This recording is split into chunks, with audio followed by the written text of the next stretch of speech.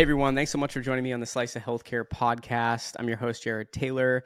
Joining me today is Katie Baca-Motes, the Chief Strategy Officer of Clinical Trials and Engagement for Care Evolution, and also the co-founder of Scripps Digital Trial Center. Katie, how are you today? Doing well. Thanks for having me. I'm super excited to have you on today. Let's dive right in. Tell the audience a little bit about your background. All right. So I've been actually in clinical research for about 8, 9 years. Prior to that, I was doing applied behavioral science work, working at places like Disney Research, looking at large scale consumer health behavior stuff. And I decided, what better place to look at behavior than health? So I've been in digital health and decentralization of trials with Scripps Research, which is an academic research organization for about 8, 9 years, working under Dr. Eric Topol's group.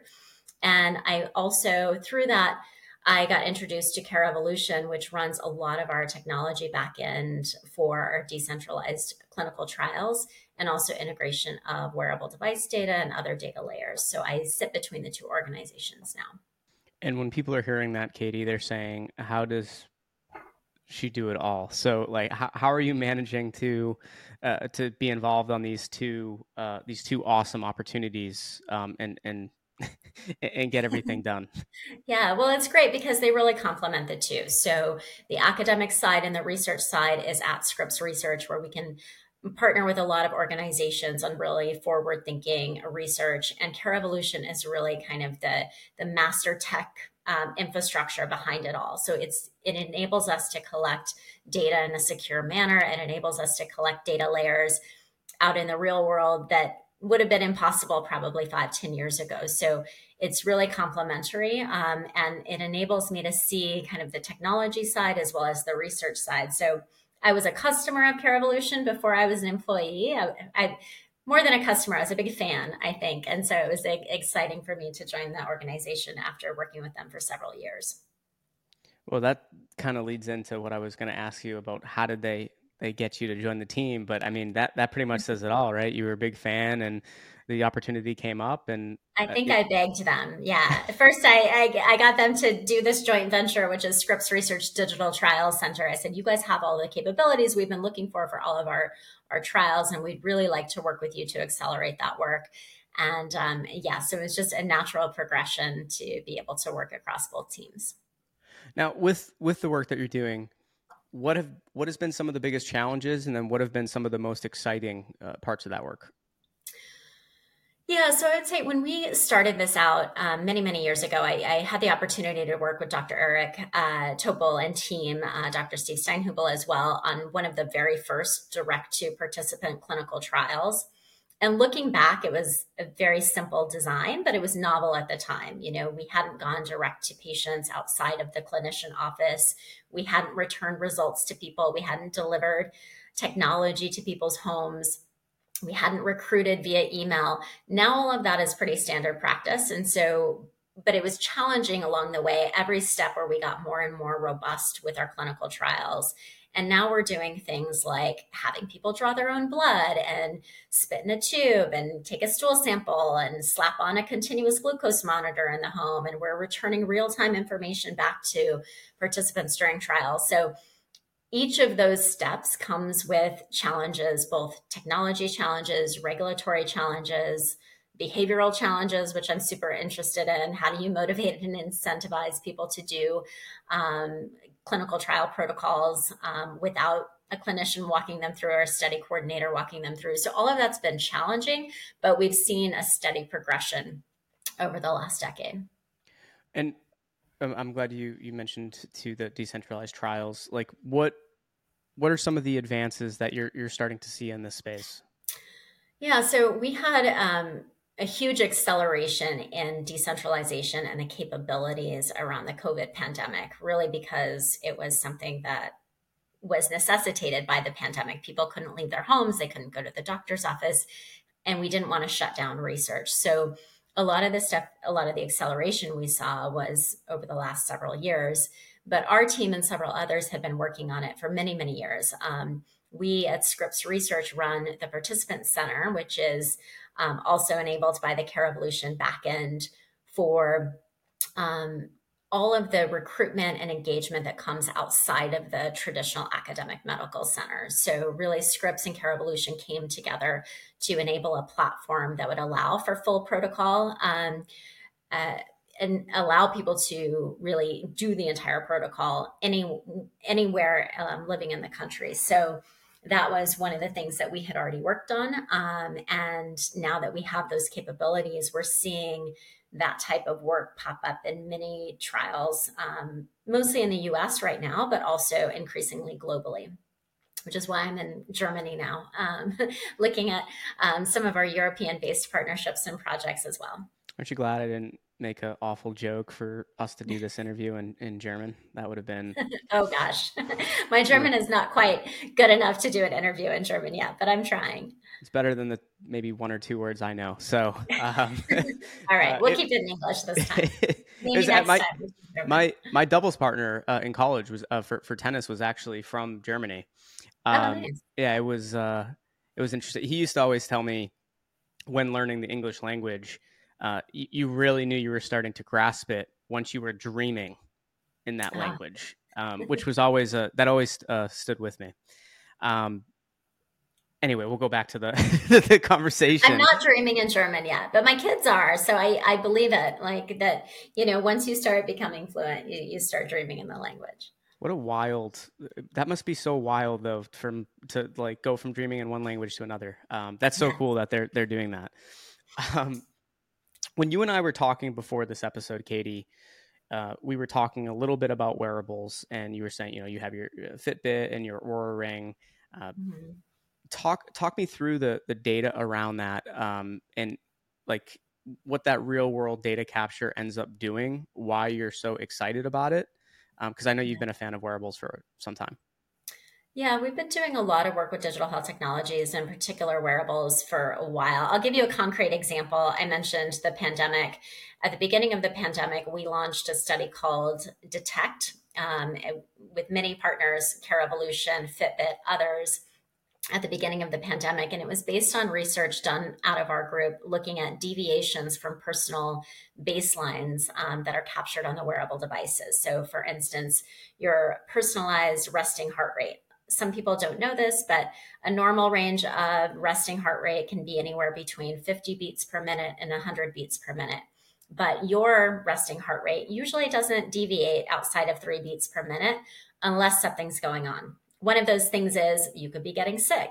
And so, what the group at Scripps recognized first before the pandemic is that you can look at detecting flu outbreaks across the country by studying large data sets of wearable devices and seeing where populations have a large number of people deviating from that personal baseline. And so we did the same thing in Detect for the COVID pandemic. We could see both at a population level as well as an individual level when people might be getting sick. And that's all just using passively collected data that you might already be collecting via your Fitbit, your Aura Ring, your Apple Watch, whatever you're tracking your health data on. So I think it's really cool because of that kind of passive. You don't have to ask somebody to input information every single day. You just have to ask them for access for their data, and it's being used widely now. We've actually, I guess, it wouldn't technically be a wearable, but we had recently had a guest on one of our other shows called Kasana that Okay. they have they're able to take your vital signs from a toilet seat Oh yeah. without a screen. And their Hmm. big thing was, yeah, I think it's also why you're seeing like companies like Whoop and some of those that don't Yeah. have the screen, they're starting to really make an impact because they were also saying there's something about not having the screen for that Yeah. information, but as you're saying, be able to track the information that you need, and that is super helpful for clinicians and everyone involved. So it was really interesting talking with their. I was just at Health, and we talked with their founding team, and um, but it's even interesting to see. I guess technically, it's almost like a wearable, right? Similar thing, like Mhm. it pulls your information, but I'm really excited when you see like the 8 sleeps and all these different types of devices that aren't technically wearables but are giving you that wearable data, and how we're going to Yeah. be able to use that information moving forward.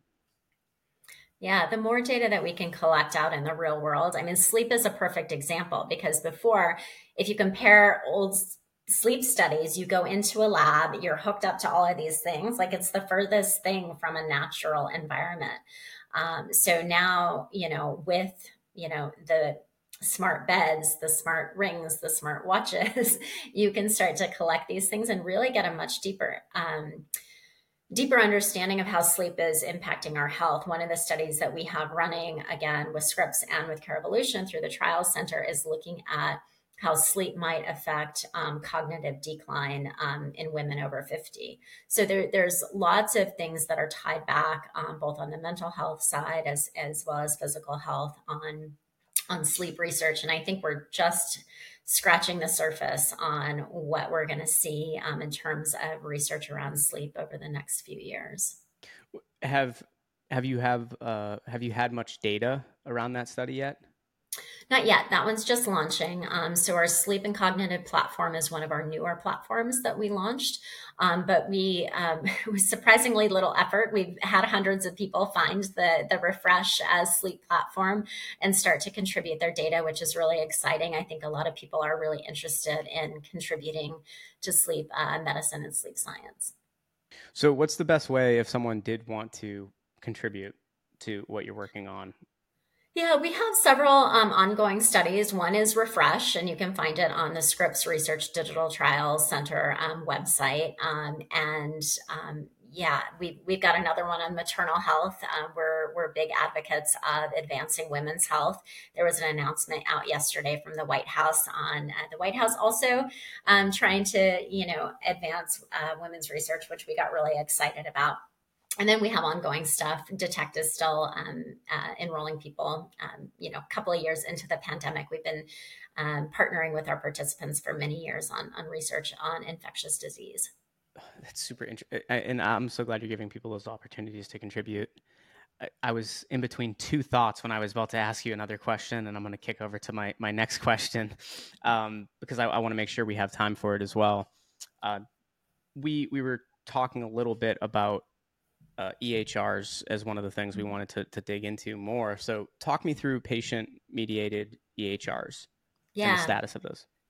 Yeah, I think that's a really interesting topic. And it's one of those topics that brought me to Care Evolution in the first place. One of the struggles we were having for the All of Us research program when we were running that is how do you capture health records on people when you're not partnering with their specific health system? And so Care Evolution is really one of the leaders in utilizing patient mediated EHR via Smart on Fireflow. So if you have ever encountered Apple Health Records, it's the same flow. You go into Apple and you go through in a privacy preserving manner. You can put in your password, your portal username, your password, and you can gain access to your health records or multiple health records if you have health records from many health organizations, like a lot of us do. We use it for a lot of our clinical research. And so we do a lot of direct to participant. We do some, with health systems, but we want anyone anywhere to be able to contribute to research. And one of the things that we do for our programs that Care Evolution, the platform, the My Data Helps platform enables, is also that we give access to all of the data that we collect for a research study, which means if you go in and you contribute your health records to one of the research studies that we're running on the My Data Helps platform, not only can you do that for multiple health systems across the country, about 80% of health systems right now are connected. You actually get a data visualization back of all of your health records. So it's useful for you to track your trends, your medications, all of that. It's also very transparent, so you know what you're sharing with your research team. A lot of the traditional models, it's like you sign a HIPAA waiver and no idea what's in there or what you're sharing.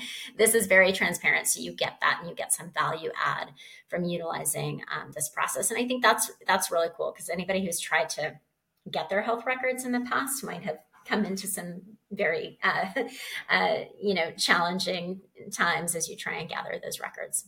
It must be so fun for you to be able to kind of work on all these different areas of healthcare and get to be super up to date on all the latest trends and what's working, what's not working. What what's next amongst everything that you're working on that you can share today that really excites you? I was just thinking about this the other day, so it's good timing. There's obviously AI is a big thing, both in terms of the multimodal data, analysis and what we're finding within large data sets, but also AI is just kind of cool in terms of how quickly can I create customized content for people? How can I, quickly translate it into other languages for accessibility? So that piece is cool. Another piece is what we're seeing across the industry, led by, you know, programs like the All of Us research program, but also big pharma companies like Pfizer, is this return of information to participants. So we're seeing this industry trend that's really changing over the last couple of years. Whereas before it was a paternalistic, you don't get to access your own data. Now we're seeing that shift, and we're getting to do it in real time for some of our studies, which is super cool. You get to see, like continuous glucose monitoring as, in response to macronutritional information, and seeing this overlay of data. So we're seeing some exciting trends in that area. A couple others is really that patient mediated access. So being able to say, hey, I'm collecting information on my Fitbit and I've got my access to my health records. How can I start to access these data for myself and share those things with research? So I think those are some of the trends that I'm super excited about, that I hope stick around for the years to come. Well, Katie, I've really enjoyed having you on and chatting a bit. And just to let everyone know, right, this is your first episode on with us, so we're gonna have you come back on in the near future. We'll get you on a panel, and we'll dig deeper on some of these topics. But great first episode. It was awesome having you on, and excited to continue the conversation. Well, thanks so much for having me. Loved being here.